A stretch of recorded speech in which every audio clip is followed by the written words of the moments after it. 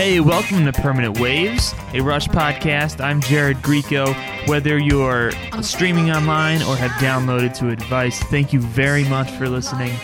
I listen to a lot of comedy podcasts by comedians, and I understand that specialty podcasts are kind of the butt of every joke in the podcast world. Like, it's very much not cool to have such a specialized podcast like a show all about one band, or the idea is that there is a podcast for literally everything, and comedians like to poke fun at that. However, I think we still have a lot of fun.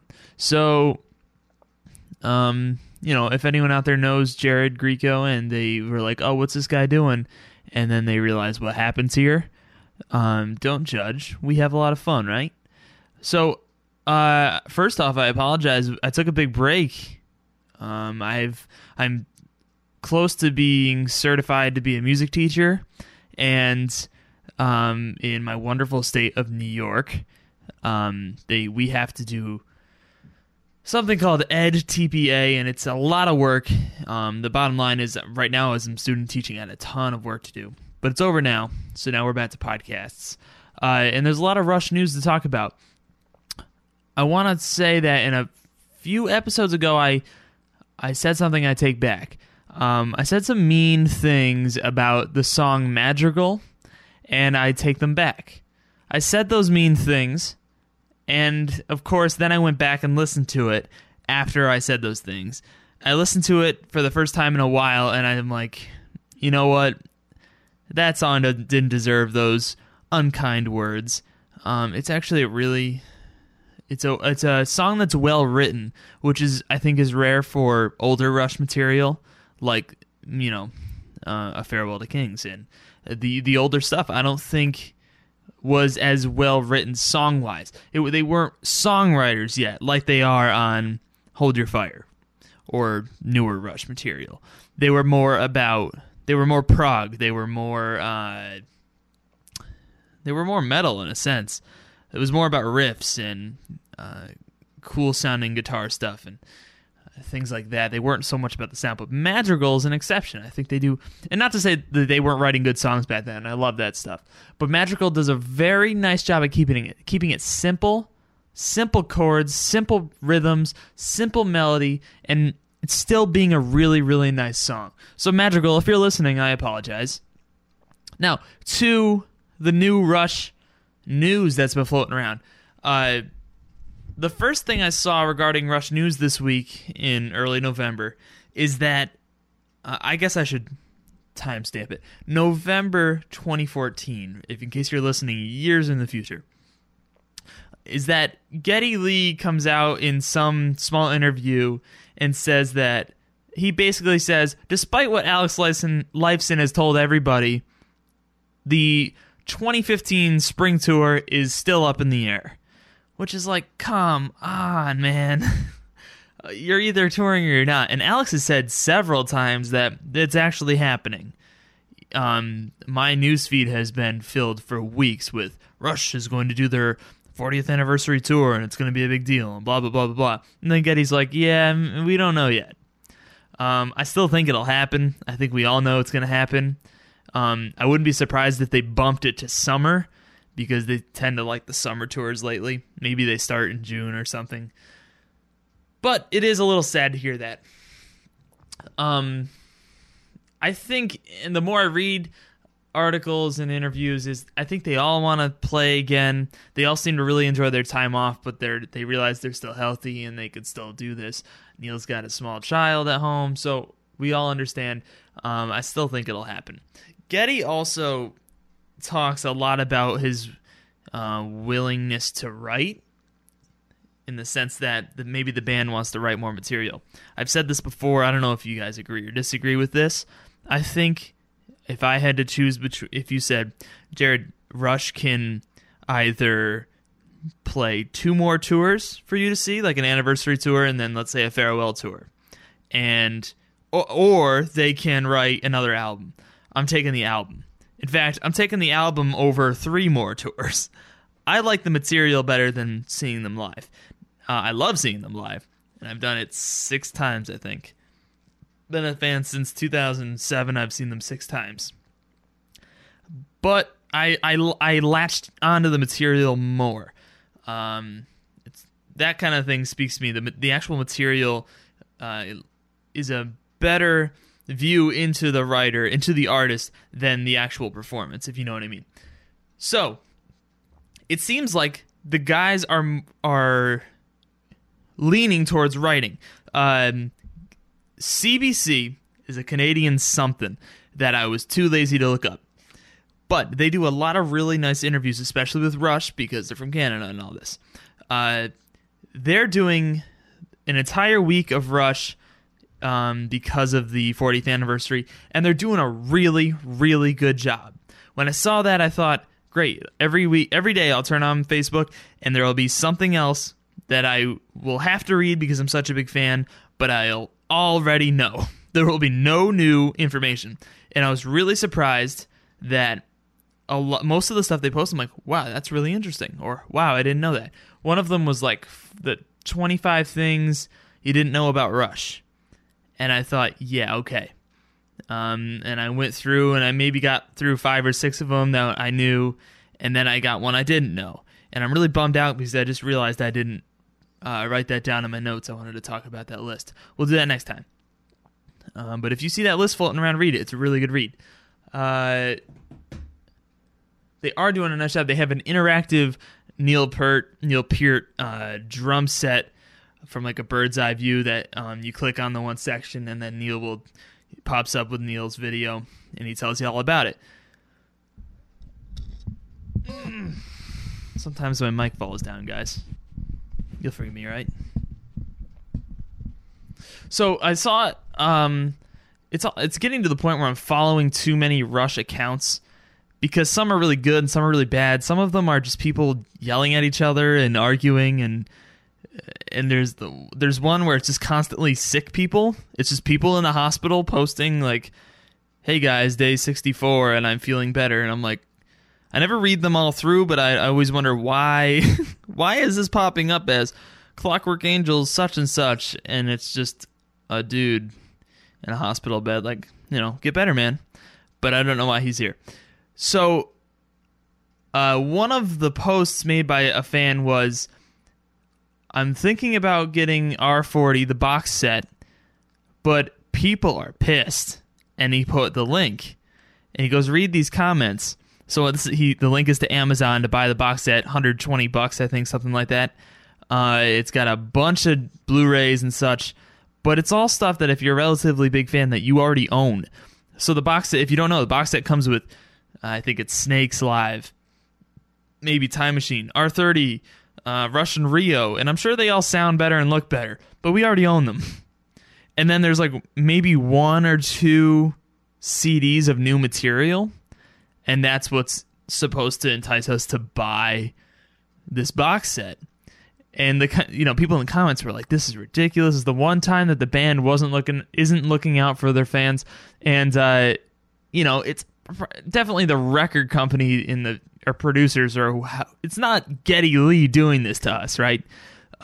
So at the same time, the guy said, the stuff we haven't seen, which includes I think the video footage from different stages, the Test for Echo video footage, which I think would be really neat to see.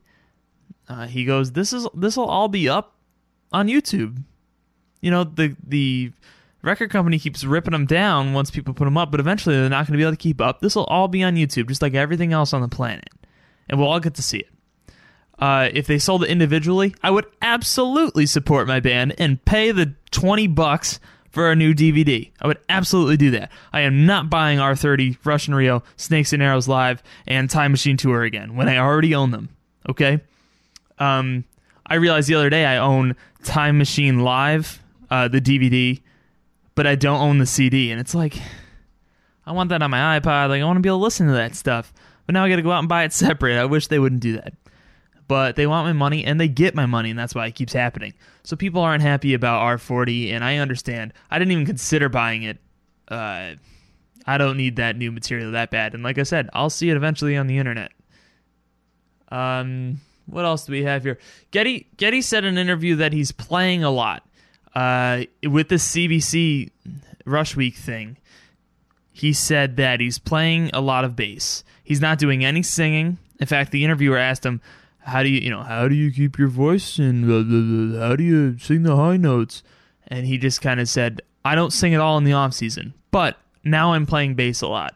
He said he's collecting old antique guitars, vintage basses, and all these different things that keep him interested and keep him playing around.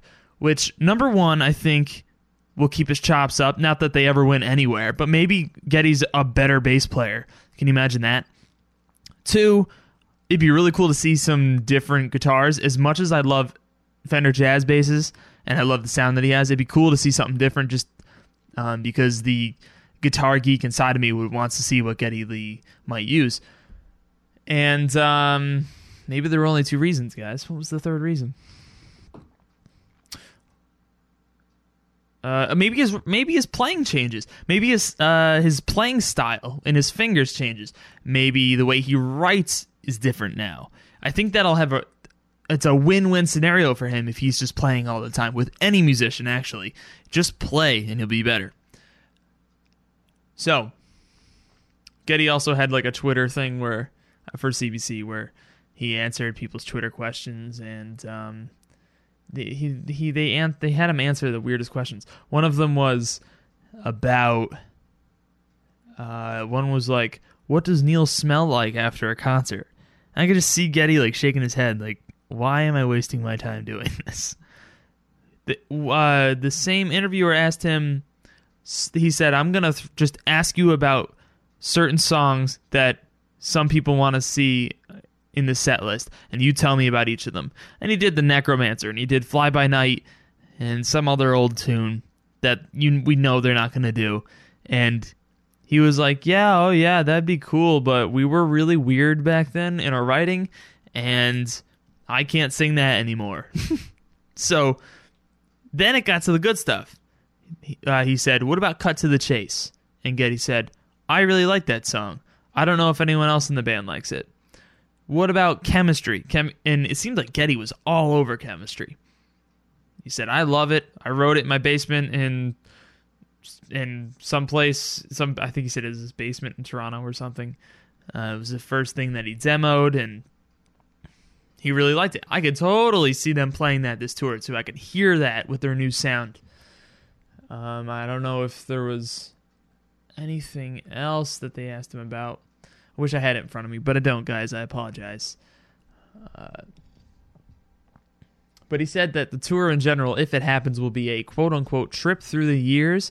Ring a bell, like R30 maybe? Sounds very, very similar, especially with the medley that they did. There was also a link that came across my newsfeed this week. This podcast is turning into, let me read my newsfeed to you over the last few days. It was Rush's 10 best songs by maybe Rolling Stone, I think, that put it together. And we all know Rolling Stone doesn't know what they're talking about when it comes to this stuff. So maybe it was Rolling Stone. I don't know. The top 10 best Rush songs, and then they asked Neil about each of them.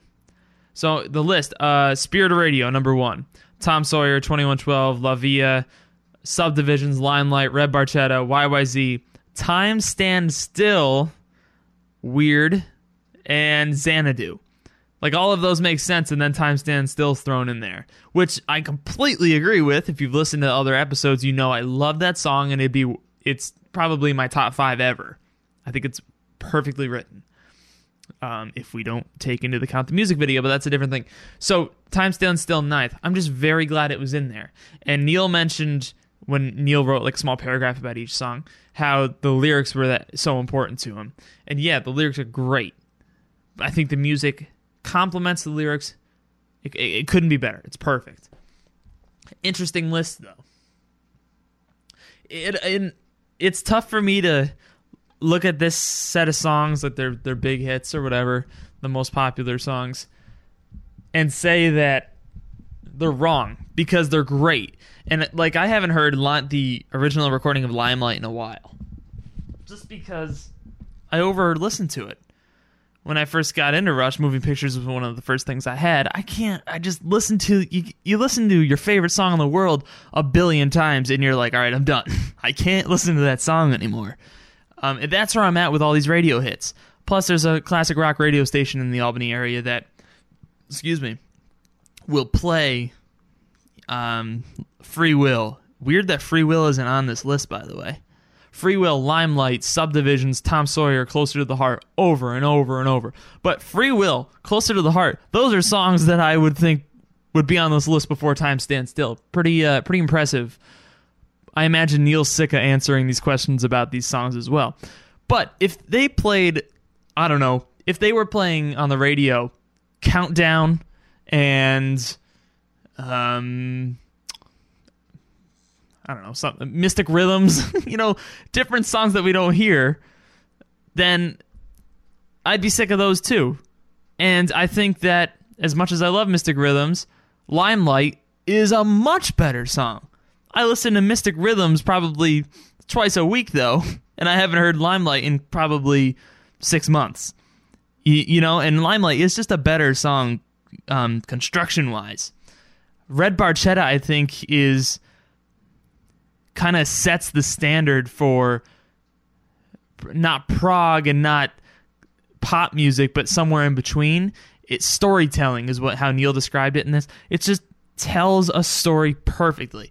It's almost like Rush was like a soundtrack, like a movie score, a movie soundtrack for a while, as if they aren't now. They still kind of are, in my opinion.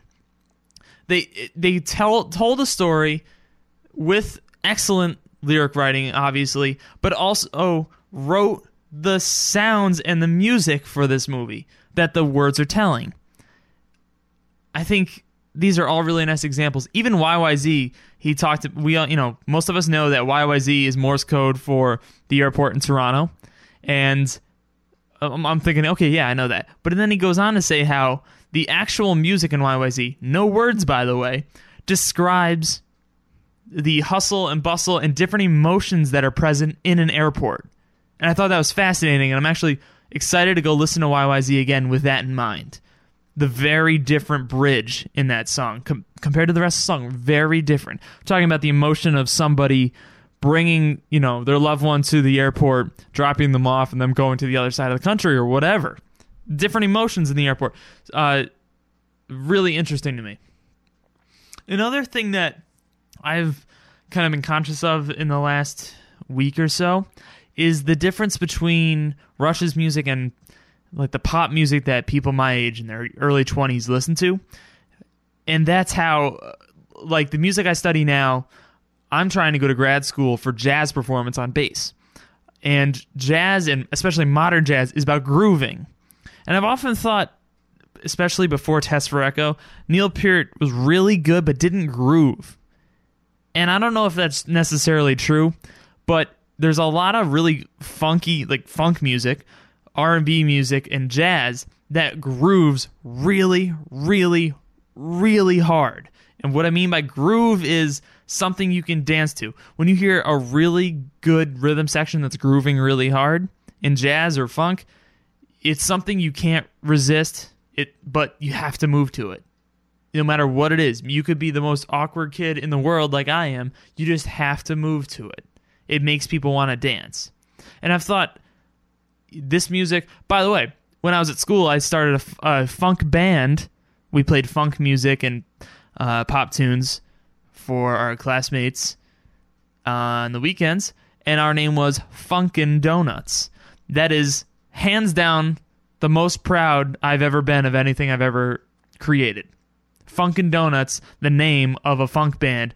I've never been more proud of anything.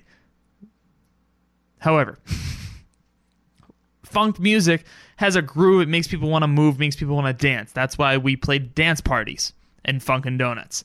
Rush doesn't do that, which I think it contributes to the idea that girls don't really listen to, in general, there are more guys than girls at Rush shows. Even at Rush shows, I feel like I want to move. You don't really dance to Rush. you just kind of sit back and enjoy it. I think the way that I'm able to kind of calculate that and label it in my brain is that Rush is storytelling, like we were saying a second ago. Rush is telling me a story and adding a soundtrack to it. And the listeners are able to sit back, listen, take it in, and experience the story with the band, which is way, way different than music for a different purpose, which is to move and groove and dance and get funky. I love them both equally. But now it's just nice in my head to think, that's why Rush is different.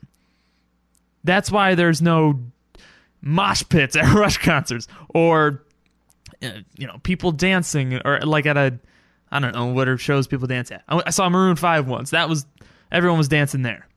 And I like that. I like to, when you ever been at a Rush show where you can see all the people in front of you, maybe you're at the back.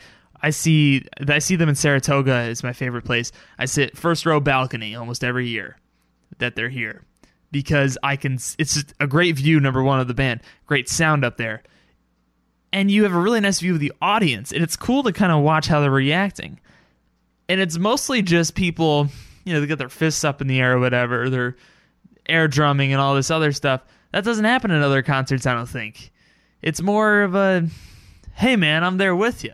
I'm in the story with you. I'm driving a red Barchetta, and I'm running away from an Aloe Air car. I'm in a ship and I'm sinking because I don't want to spoil any of the Clockwork Angels story for you.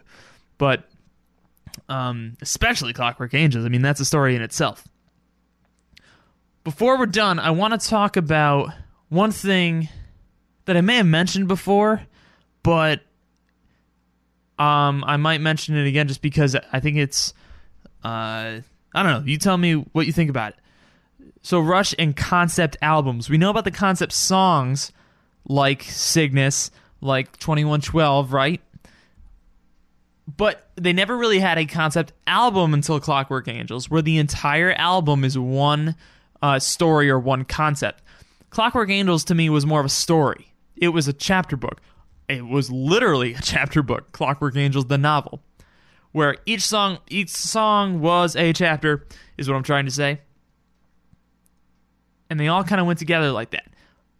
If you're asking me what the top few Rush albums are that are concept albums, Clockwork Angels is a given. However, I think that Vapor Trails, Counterparts, Power Windows, and that's probably it. Power Windows, Counterparts, and Vapor Trails are their biggest concept albums. And I'm sure I'm missing something with the other albums. If I am, write in and let me know, please. You can find my email on wherever you're listening to this, wherever you downloaded it. Send me something and tell me. For example, Power Windows, there's a really good set of videos on YouTube of Rush interviews from the Power Windows era. And it's when Power Windows was brand new, and they interviewed the guys, and they talked about the material. And it's the only time you really hear them go that in depth with that album. But they talk about, Neil and Geddy say, it's about power. The entire thing. It's a power window. Power windows were like a real thing back then. They were new. But it's a window into the world of power. Big money, grand designs, right? Manhattan Project was kind of a big deal in world history. The entire thing is about power. The concept of that album, of that concept album, was power. And I think it's funny how sometimes we label albums as concept albums, and other times they can be completely concept albums, but we don't even mention it, right? Counterparts. I've always loved Rush's discography because their collection of material was never about like love or sex, like every other rock band in the world. Except Counterparts, and they did it so discreetly, right? A couple, The Speed of Love has the word love in it. Ooh, that's it. The rest of the album does it really, really discreetly. The entire thing is about relationships and love outside of relationships. Nobody's hero, right? And I think that's another concept album. It's the only time a Rush really goes down that road so directly. Maybe they do it in other ways. And then obviously Vapor Trails is the story of a guy who lost his family and went on a trip. That is the clearest, aside from reading Neil's books, which I have yet to do, that is the clearest window we can have into his brain during that time. And it's through music, which is pretty sweet. So if I'm missing something, like if there's a theme for Roll the Bones or Presto or Test for Echo or something, let me know, because I want to know what that is. I just don't know if there's a theme for those albums. Like Snakes and Arrows is an album that I enjoy partly because it doesn't have a theme. It's just a collection of really good songs. There's no, oh man, we got to make this one fit into the theme or the concept. It's just, nope, we wrote this song, it sounds good, put it on the album. We wrote this song, it sounds good, put it on the album. And they did that. The Malignant Narcissism was written at the last second. Hope is just Alex, and they threw it on there. Some people argue it shouldn't be on there. I think you're crazy. It's a great song. But these are the things that I think about. Speaking of Test for Echo, I'm going to butcher his name. Pharrell Williams? Pharrell? I think it's Pharrell. I'm not really good with pop music, you guys. Is a guest on the show The Voice. And a couple days ago, you may have seen this. A couple days ago, he wore and he dresses really weird. He's got like a red headband on. He doesn't have a lot of hair. He's practically bald, or he is bald. He's got weird earrings, big chains, and then he's got a Test for Echo t-shirt on. You have to see it. It's like if you open up your little booklet. If you open up your booklet from Test for Echo, there's a painting of a wolf or a dog or something, and it looks like it's a ripped piece of paper diagonally across the painting. It's that, and it says Rush in the corner, Test for Echo. But I just thought, what is going on here? So the people commenting are saying, oh, this is cool. I hope he's a really big fan. Clearly, if you're wearing Test for Echo, you either think that's cool to be that obscure, or you're a really big fan and you know what Test for Echo is, and you like Test for Echo. I love Test for Echo. Don't judge me. One of the comments said, I hope this means he's a really big fan and it's not some sort of avant-garde hipsterism. And I thought that is exactly what I was just thinking, and it put it together so nicely. Avant-garde hipsterism, where it's just cool to be that weird and obscure. Like, oh, what's a really obscure band?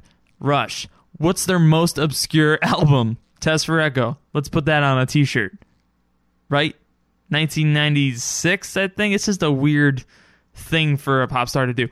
But somebody else said there is hope. He wore a Yes shirt previously and maybe a Pink Floyd shirt, which we're speculating that he's a prog rock fan and that he's actually a fan, and that he wore that same Test for Echo shirt in concert, which I think is pretty cool.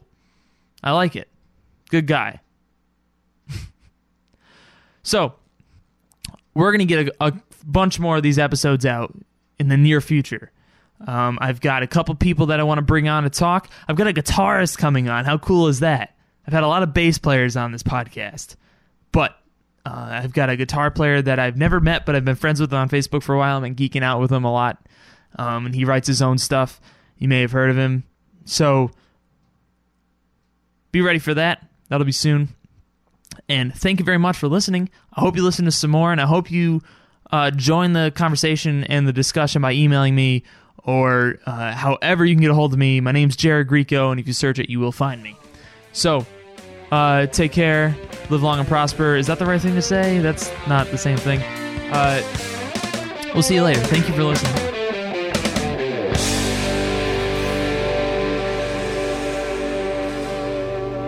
Brought to you by... No, I say it. Brought to you by Knickerbocker.